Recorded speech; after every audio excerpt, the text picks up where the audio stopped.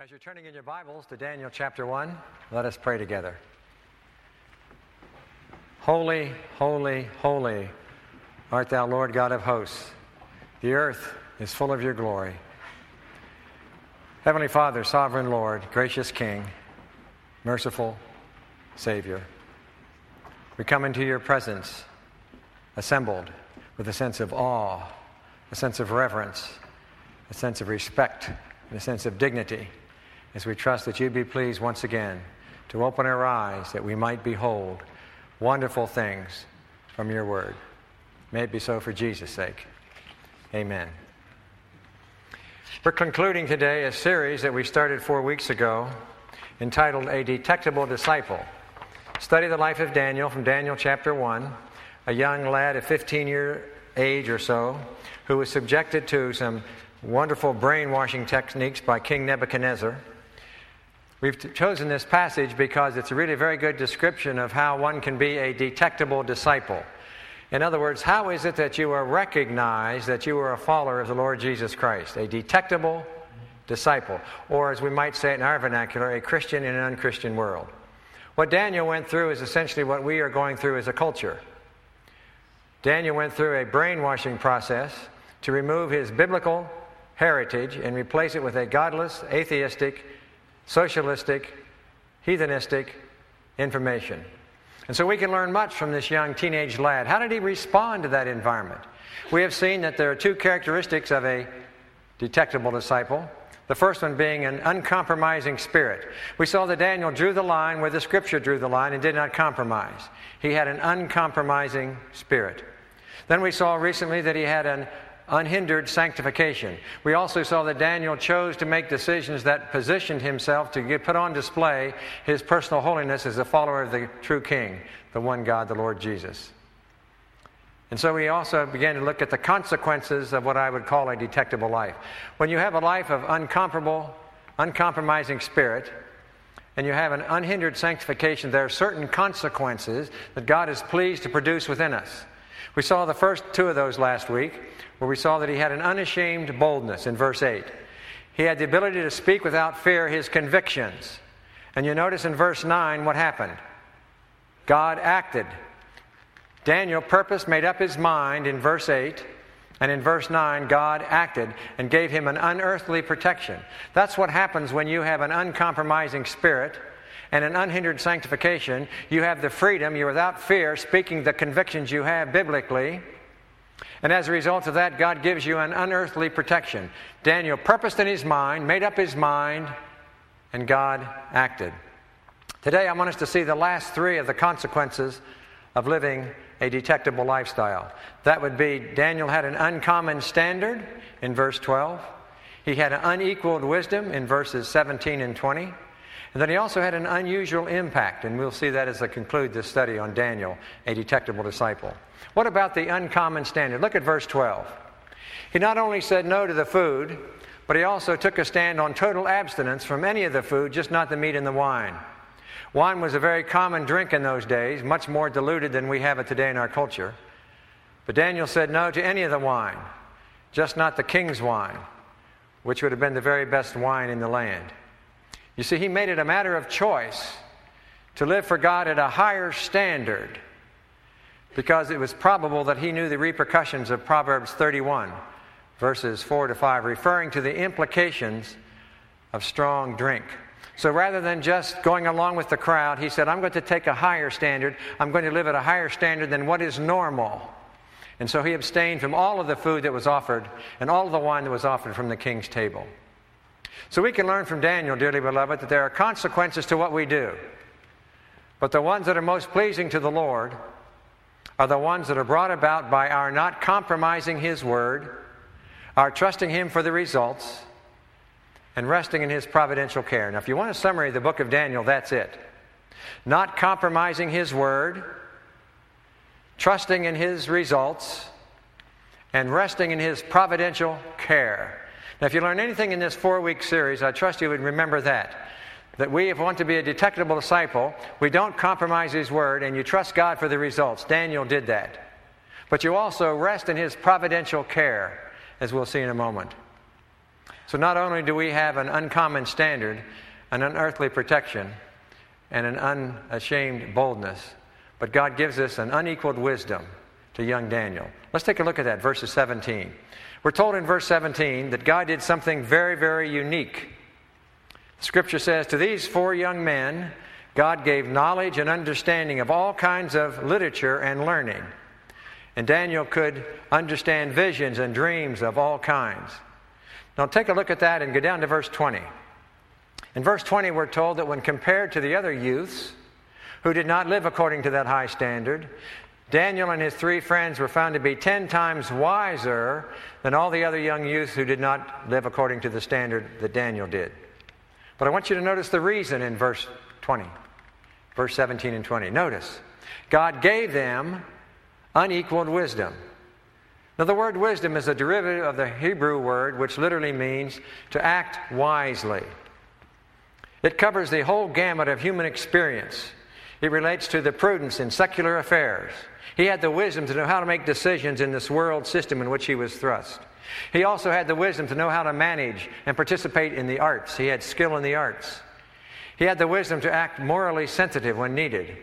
And he also had the wisdom to experience the things that God called him to do. You see, the wisdom that God gave them is totally different than the educational system of his time. And this wisdom is not found in human speculation or human education. It is something that God gives. He gives it to people who have an uncompromising spirit, an unhindered sanctification, an unashamed boldness, an unearthly protection, and an uncommon standard. And the next thing, the result of living a detectable lifestyle, is God gives you a wisdom that is far beyond the system of this world. We see that in Daniel's life. This wisdom is not found in man's speculations. You see, God alone can provide this wisdom. But He does that for our guidance, so that you and I will take this wisdom and we will apply it in the prudence of our daily life experience and put His life on display, so that people will see that you and I are detectable disciples.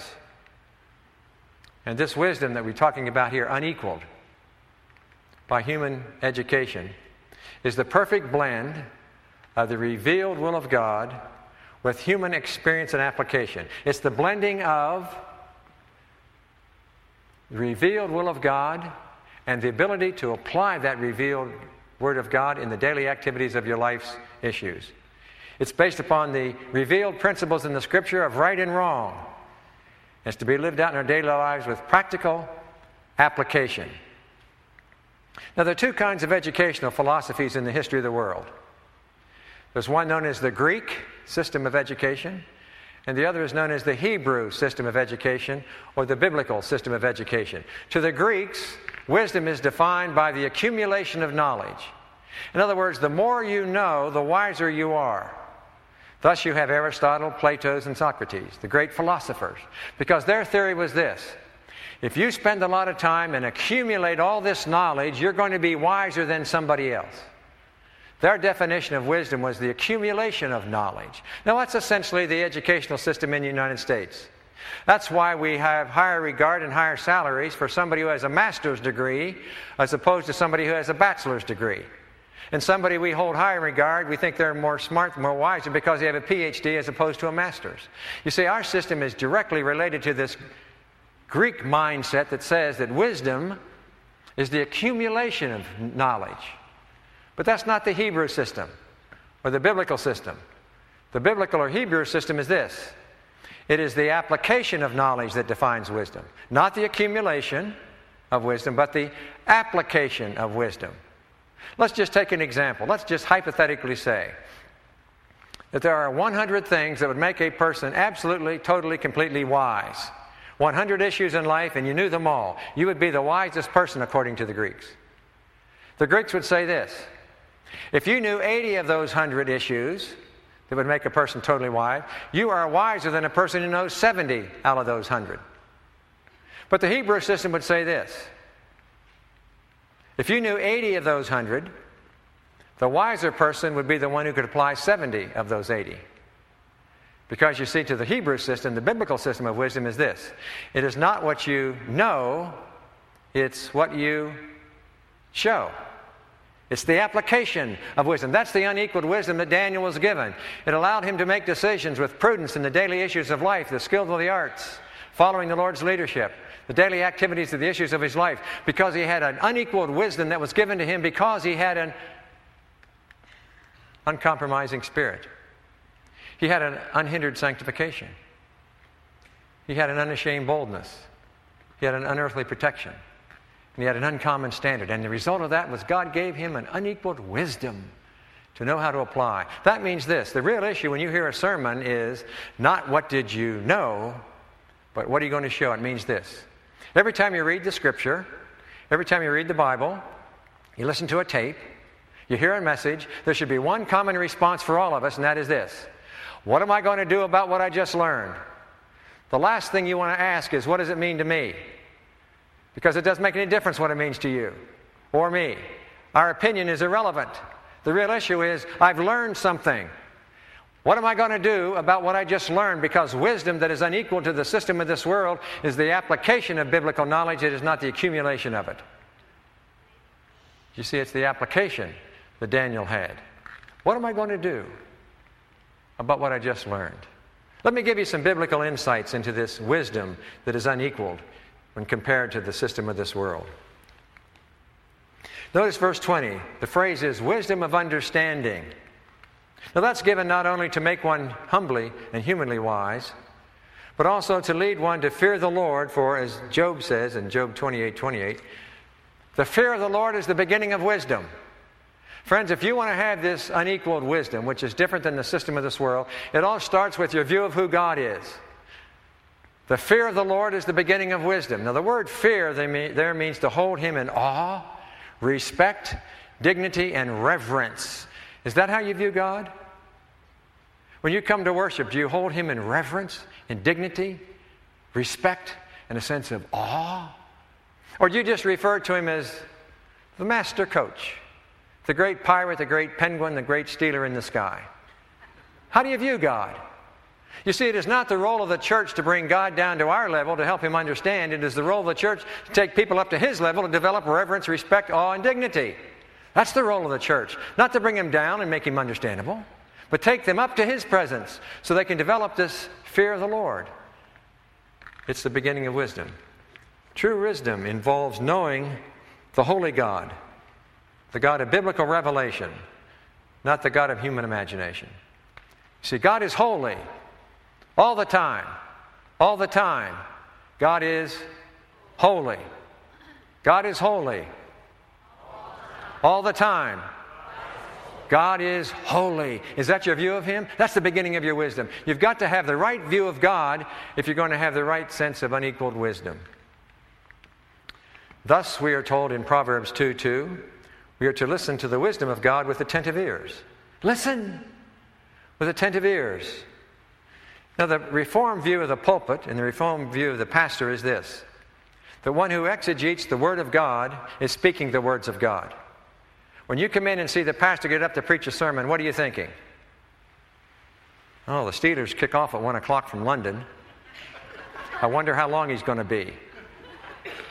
Or do you come in and say, I'm going to listen to him speak God's words because I have a reverence, a respect, a sense of dignity and awe for the person of who God is.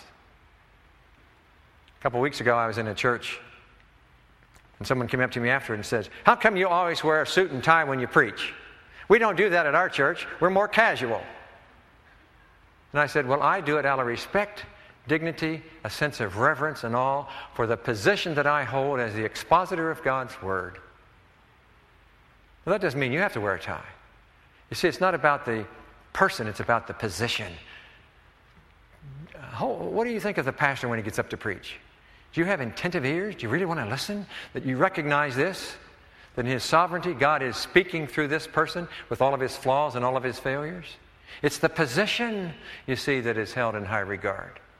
The position of the one who expounds the Word of God. Listen with attentive ears. That's the wisdom that God gives us. It's unequaled by this world.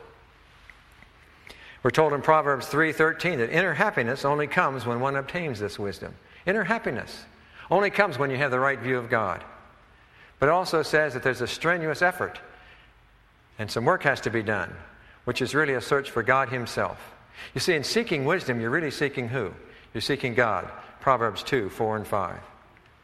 Now, skeptics will never find this wisdom and will never know the full meaning of life. Proverbs 14, 6. You see, dearly beloved, the wisdom that God is pleased to give us is unequaled in this world. And it's designed to give us practical understanding of how to respond in such a way that we will influence the world around us because we are detectable disciples. The essence of godly wisdom, the Scripture teaches us, is that before we begin to act or attempt to please God, we ought to discover what God has to say about certain issues. That's what Daniel did. Daniel went back to his Scripture, the Mosaic Law, and said, what does God say about education?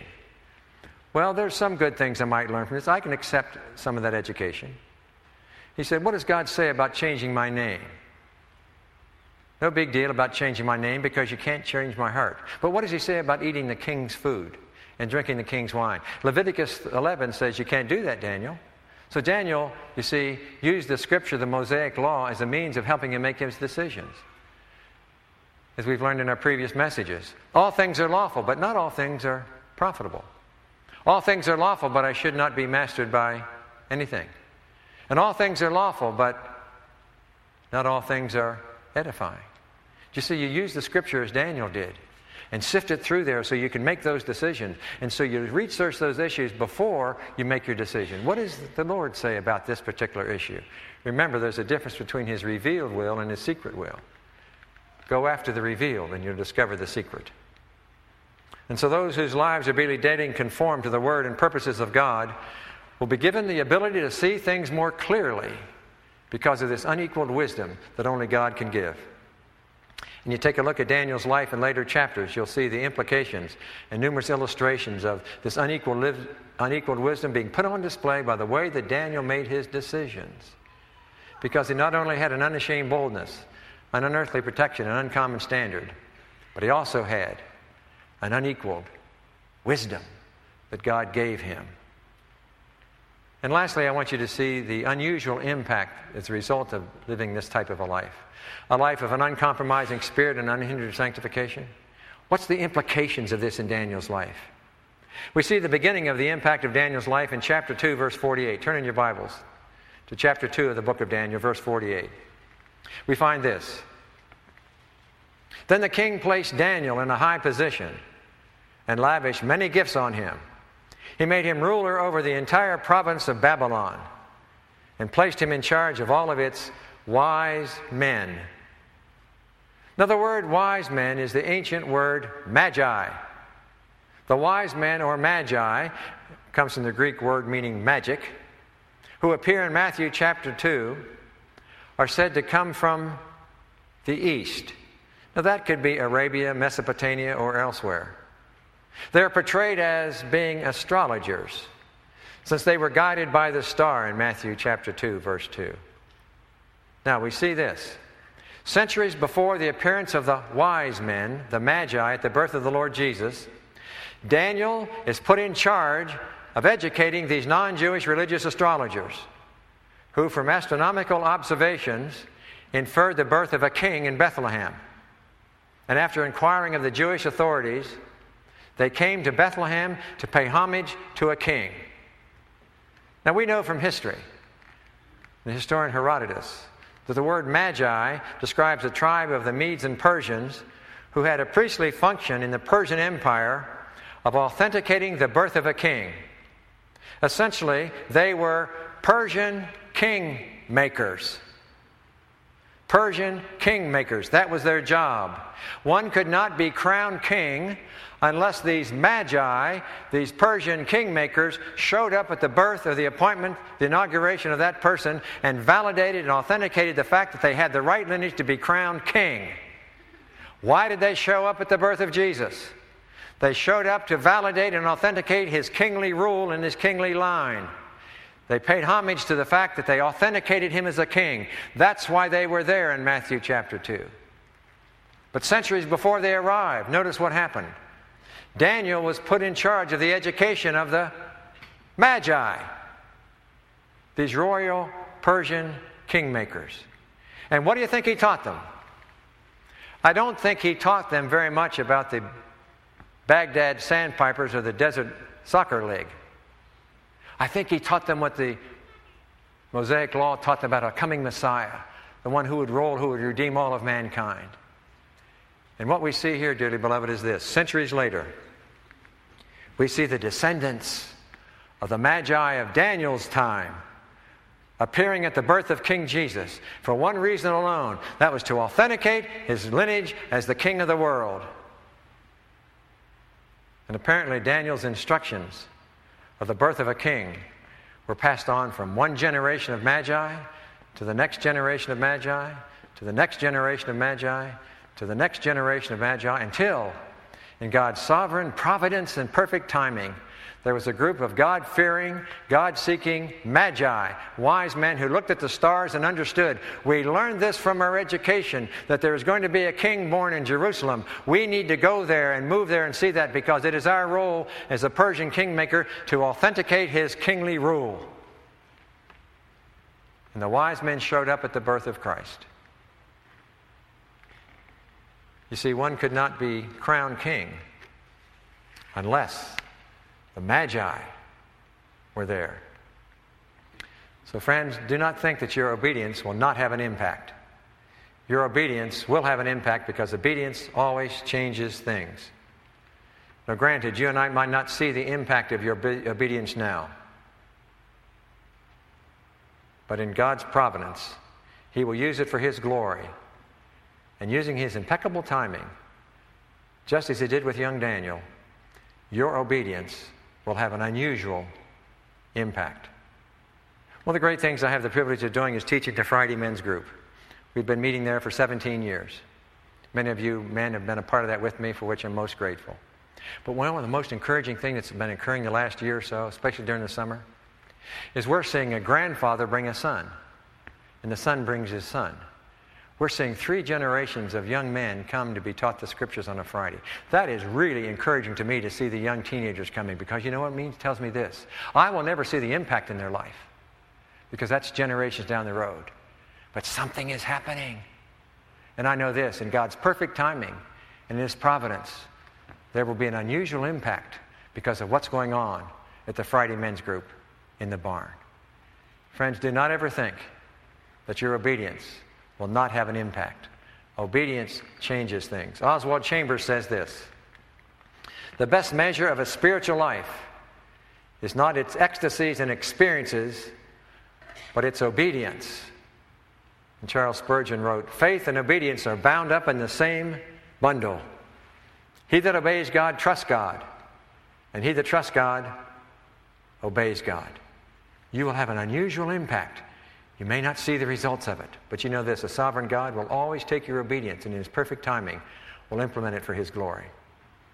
So in reality, dearly beloved, the best doers of the Word are the best hearers of the Word. That's what we see in the life of this young teenage boy, Daniel. Daniel had an eye for the knowledge of God's Word, for him the Mosaic Law, and that served him to direct the foot of his obedience. He had an uncompromising spirit, an unhindered sanctification. God gave him an unashamed boldness, an unearthly protection, an uncommon standard, unequaled wisdom, and an unusual impact in the history of the world. Oh, to be like Daniel, that we could be a detectable disciple. Let's pray. Father, we thank You for this wonderful life of this young lad. One of the things we can say, Father, is we don't expect enough of our teenagers. Oftentimes we think we should entertain them in the church rather than training them in the church. So, Father, we may use Daniel as an example of what it means to be a Christian in an unchristian world. That we can respond because of the unequaled wisdom and the unusual impact that You will cause in us because of Your grace. And may it be so that Christ Church at Grove Farm will be known as a house of detectable disciples for Your glory. Amen.